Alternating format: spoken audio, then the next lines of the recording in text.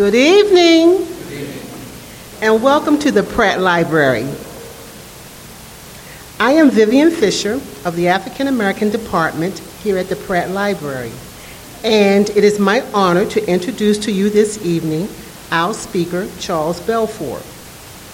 Belfour is a New York Times best-selling author and architect who lives in Westminster, Maryland. A graduate of the Pratt Institute and Columbia University, he practices historic preservation as both an architect and consultant. The Paris Architect is his first novel, and his latest work is House of Thieves. Belfour has written architectural histories including Monuments to Money, The Architect of American Banks, and Edmund Lind, Anglo-American architect of Baltimore and the South. He is a co-author of Nearcy and Nielsen, Architects of Baltimore, and the Baltimore Row House. The recipient of a grant from the James Marston Fitch Charitable Foundation and the Graham Foundation, Belfour has won multiple awards for his books from the Maryland Historical Trust. The Journal Book List has dubbed him an up-and-coming Ken Follett. Please join me in welcoming Charles Belfour to the Pratt Library to discuss his new novel, House of Thieves.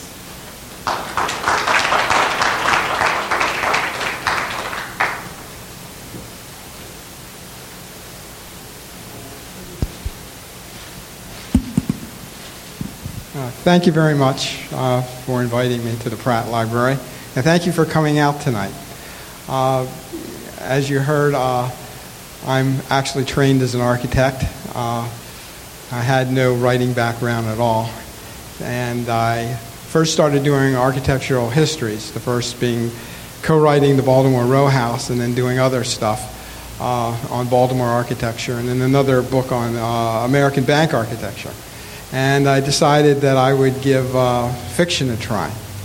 And I found that I like doing fiction because you just made up stuff out of your imagination. And writing fiction was far less stressful than being an architect. I mean, you don't have all that responsibility. You just sit and make up stuff out of your head. And I really enjoyed doing that.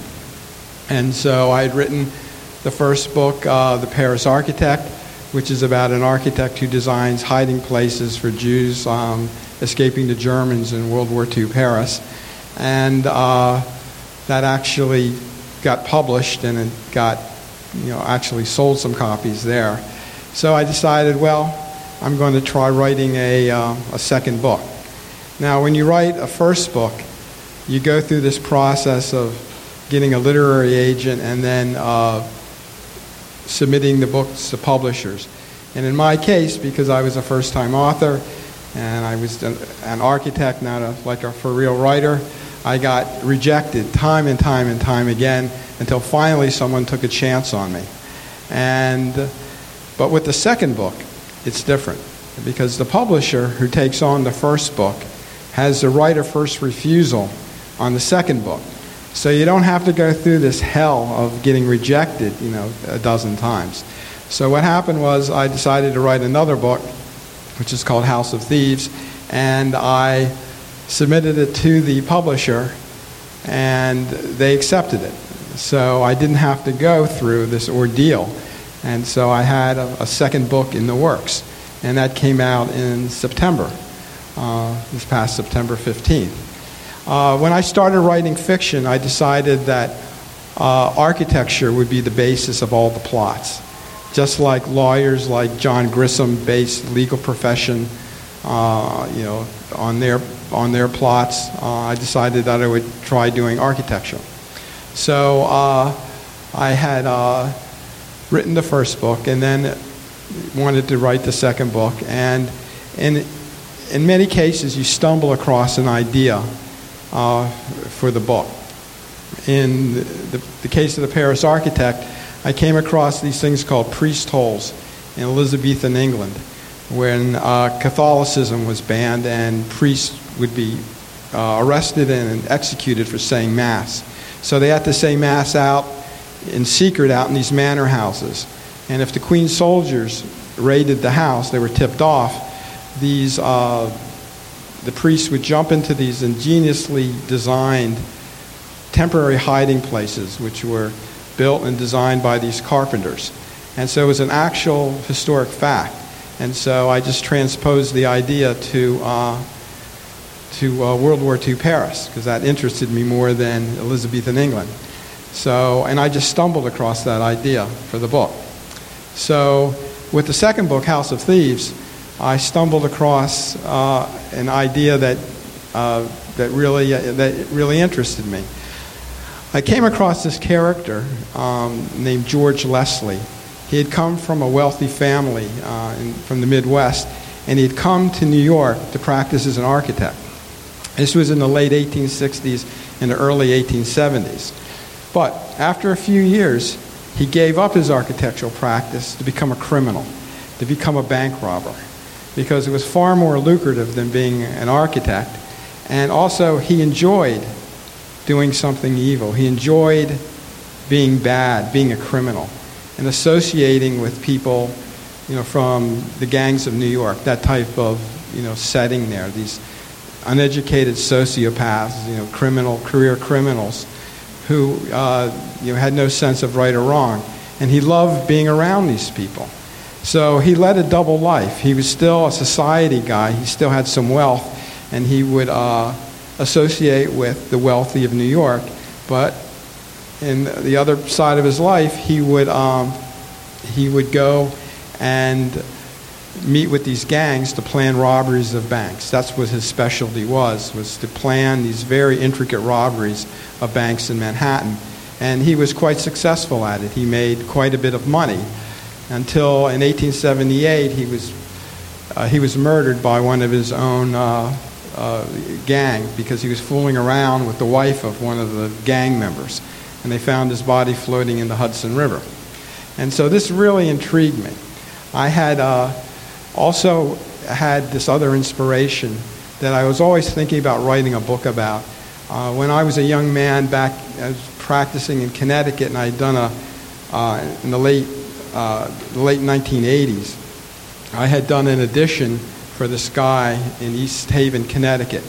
And when I got into doing the work, I discovered that this guy was an underboss in the New England Mafia.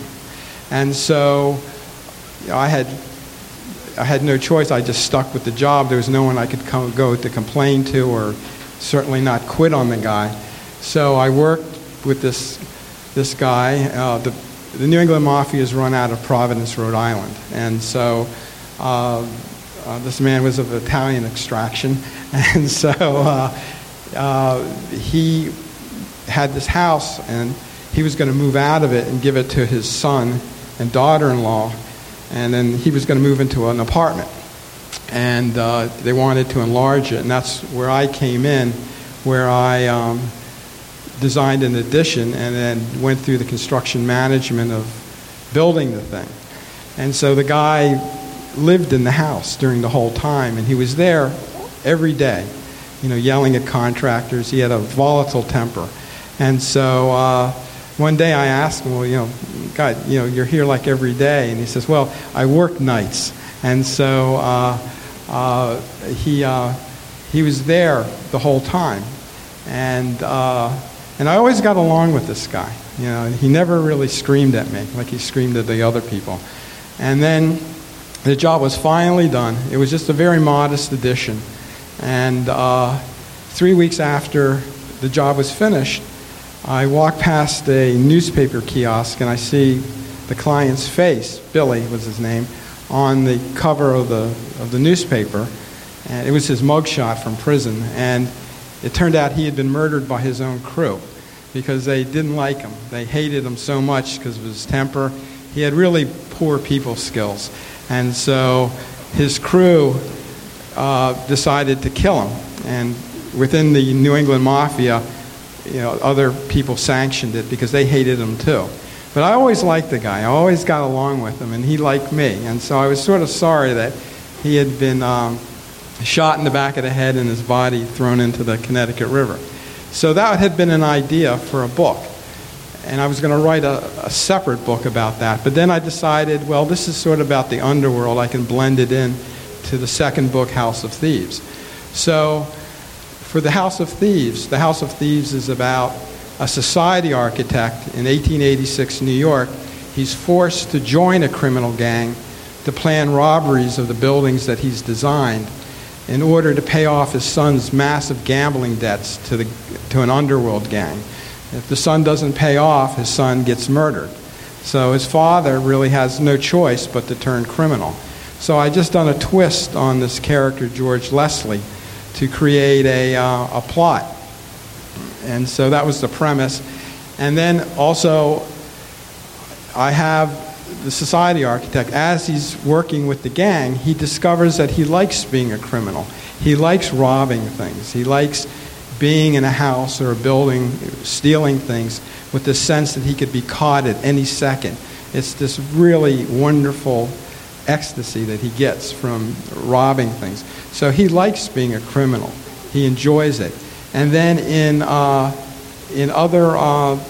his other parts of his family, his wife and his other two children, I have them have some connection to the underworld, where they lead society lives, and then they have friends or a connection to the underworld. So all of the family leads a double life, besides the father, who's really just doing this to save his son, to pay off this huge gambling debt. So, and I stumbled across that idea. That's how these things happen. And I wrote the book, and like I said, I didn't have to peddle it to publishers. It was just picked up by the first publisher, and that was a big deal. So I'm working on a third book, and again, it's about architecture, with the basis of the plot. It's set in Edwardian London in 1905, and I'm working on that, hoping to finish that in the spring. Like I said, writing is very, very pleasurable. It's very, very, very pleasant thing to do. I sit in my basement and just type away, and I don't have to go and look at buildings or deal with government officials or building codes or anything like that. I can just write. Architecture is an art form in itself, just like writing or painting, okay? But in architecture, what the architect designs, he produces all these drawings and everything, it has to be transformed into a real three-dimensional object, okay? That's not the case with a painting or a three-dimensional object that really has a function. That's not the case with a novel. You write a novel, and you have the manuscript and you get it published, or you do a painting, okay? And you have lots of creative freedom. With an architect, you're not the person who's paying for the building, and so you have to get someone also to construct the building. So it's a completely different creative process than writing.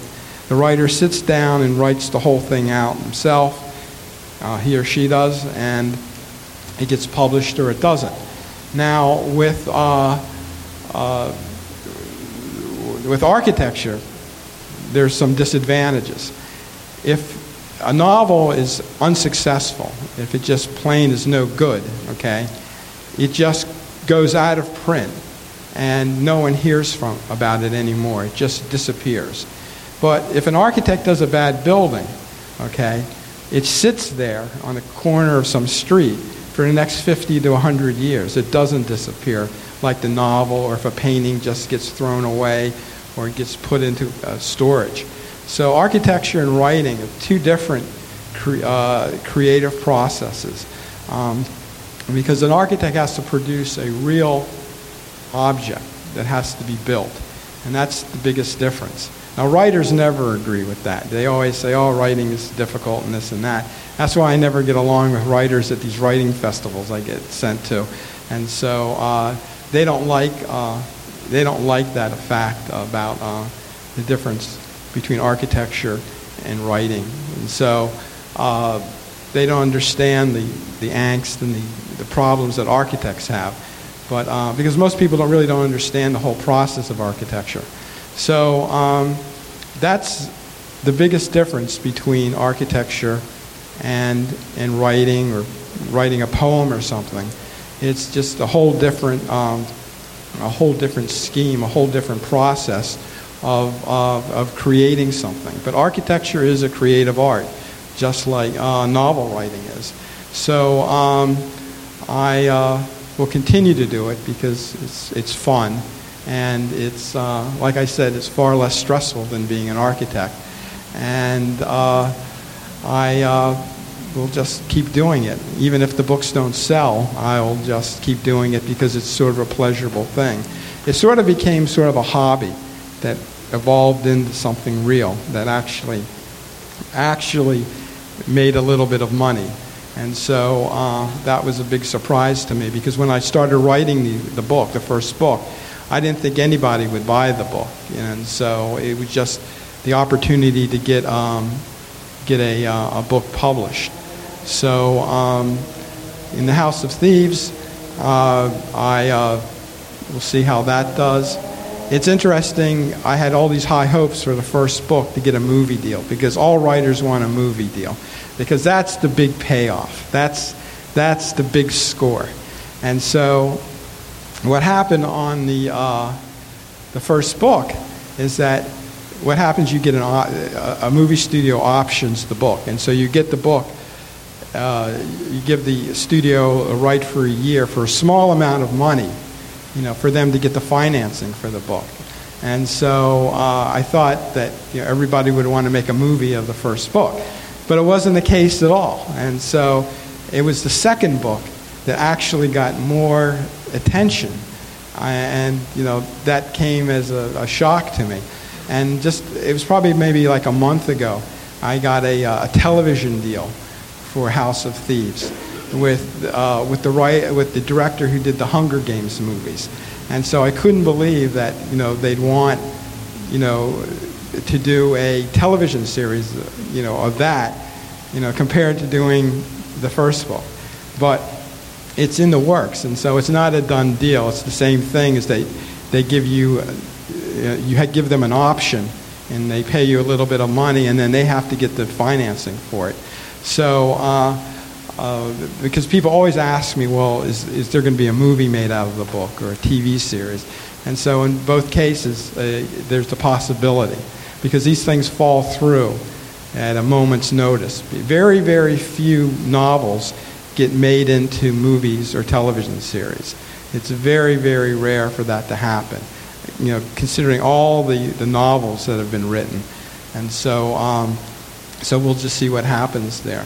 So like I said, I'll keep on writing with architecture as the basis of the plots, or an architect as the protagonist, and I'll just see what happens there. So thank you very much. If you have any questions, there's a microphone right there. So please step up.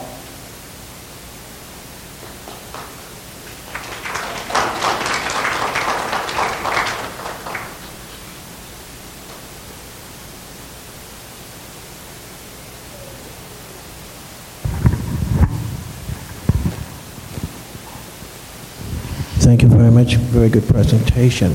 I like the idea of a movie and or a television series. Who would you have as an actor or actress that you would have in mind to portray the character? People always ask me that. Who do I have in mind to be in the television series or the movie?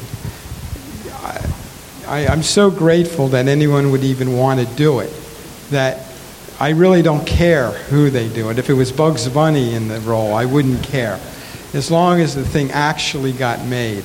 I have very little influence in those decisions. When you option or sell the rights to a movie or to a television series, you give up all creative control. They can do whatever they want. Even in publishing, the cover of the books that you see, the titles, I had nothing to do with that. They made all the decisions themselves. The book was, the first book was sold for the audio rights to Random House, and they made all the decisions about who was going to read the book, in the tape. I had absolutely nothing to do. Someone calls me up from Los Angeles saying, I'm the producer of this audio tape. How do you pronounce your last name? And I tell them, he says, okay, thanks. He says, if we have any questions, we'll give you a call. So you never hear from the people for months and months and months. And then they even forgot to send me, like, they always give you free samples of the tapes, and they forgot to send me the free samples. And it wasn't until someone told me, your book is out on tape. And I said, really? And I didn't know anything about it. So anybody would do. Anybody would do. Maybe someone British, classy or something like that. So, but what happens is that you have to get someone like Leonardo DiCaprio or someone like that who has lots of clout, because he can get the financing for the movie. If there's some unknown actor, it's going to be really tough. But for a television series, all these television series that they have now on TV or in Netflix, the people, you've never heard of these people, and it's like their first starring role. But that's okay with me, as long as I see that up on the screen. Yes. Thank you. I enjoyed the talk, too. I enjoyed hearing about the mechanics of how you did things. Can you tell us, I assume going to architecture school, you didn't have courses in creative writing and syntax and such. When you write all this business and you send your manuscript into your publisher, do they give you an editor who says, that paragraph is wrong and you should reword this? Do they have an editor who goes through your stuff with a fine-tooth comb, and do you get angry with them? Yeah, well, what happened was when I first wrote the manuscript of the first book, I had no writing background, so I had to hire an editor, a freelance editor, out of money out of my own pocket, to give me an appraisal, and to see whether the thing was publishable. Because people always say, well, did you show the book to your wife or your daughter or something?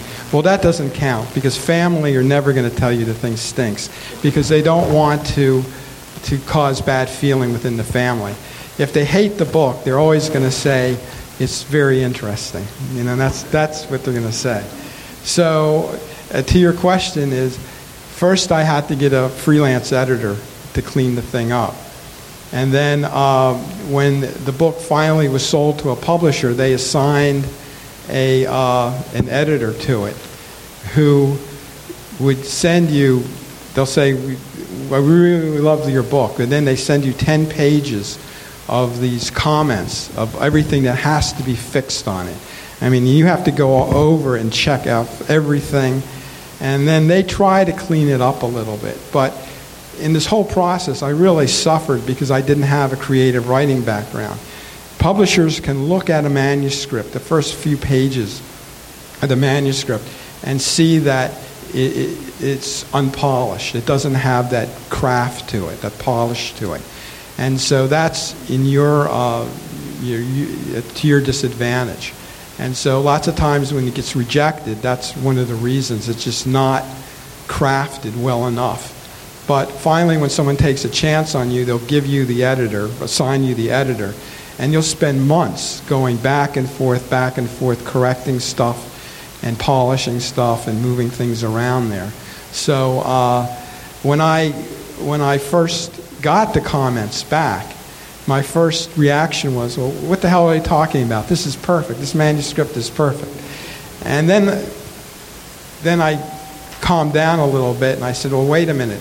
Every one of these little revisions or suggestions makes the book better, and it raises the book to a higher level. And so I realized that an editor was really valuable. And so on the second book, I welcomed all the suggestions and the criticisms. And so it wasn't like the first time around. So, they tear right through the book. And they make you chop things or, develop a character better. But, and I wish I had a creative writing background. It would have helped me, in selling the book a lot sooner instead of going through a dozen rejections of the damn thing. You said earlier in your talk that being a writer was less stressful than being an architect. Mm-hmm. And then you went on to describe Billy, the mafia guy, and his job as a criminal. He's the basis for your character, and that character also finds being a criminal less stressful than being an architect.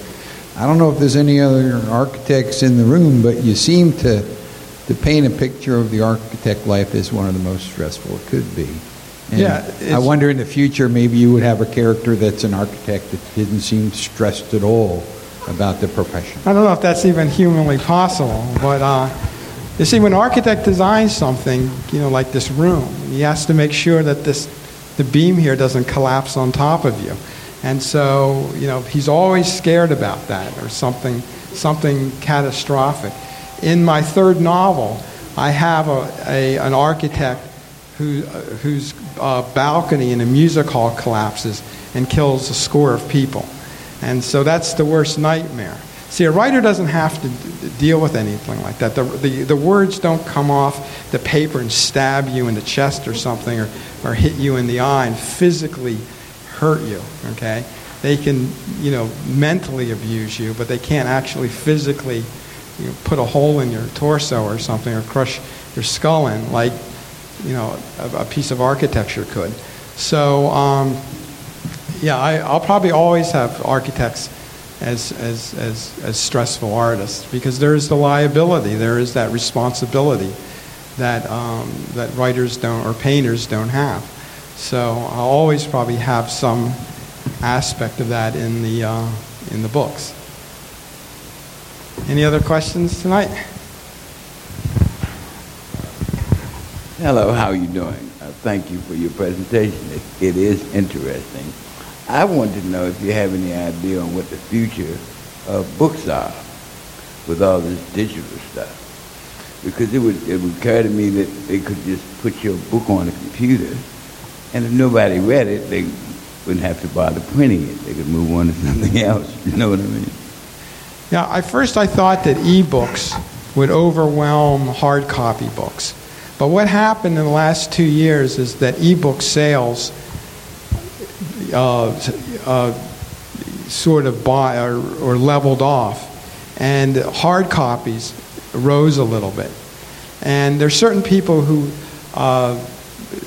like I was talking to my doctor. My doctor said that there's certain neurotransmitting reasons that people prefer to read a real book in front of them instead of reading the thing on a tablet or on a Kindle. And so, in terms of your questions, I think what's going to happen is that it's going to be sort of like 60% e-books and still 40% regular books. I don't think e-books are going to sweep away hard copy books at all, because it's just a preference. Remember when movies on tape came out, which became DVDs, VHS? People said, well, no one's ever going to go to the movies ever again. They're never going to have any movie theaters anymore. Well, that's not true. People go to the movies, stills, a lot more, and so they like that experience. And so people like the experience of holding a book and flipping through the pages and marking it, or underlining something, and they like that feeling, better than working with the Kindle there. So I don't think that technology is going to sweep away the old books at all.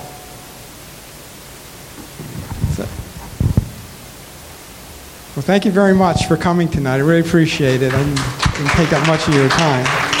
Good night. For those of you who are interested, there are books outside for sale, and Mr. Belfort will be signing books at the end of the hallway. So please go out and purchase your books. Thank you.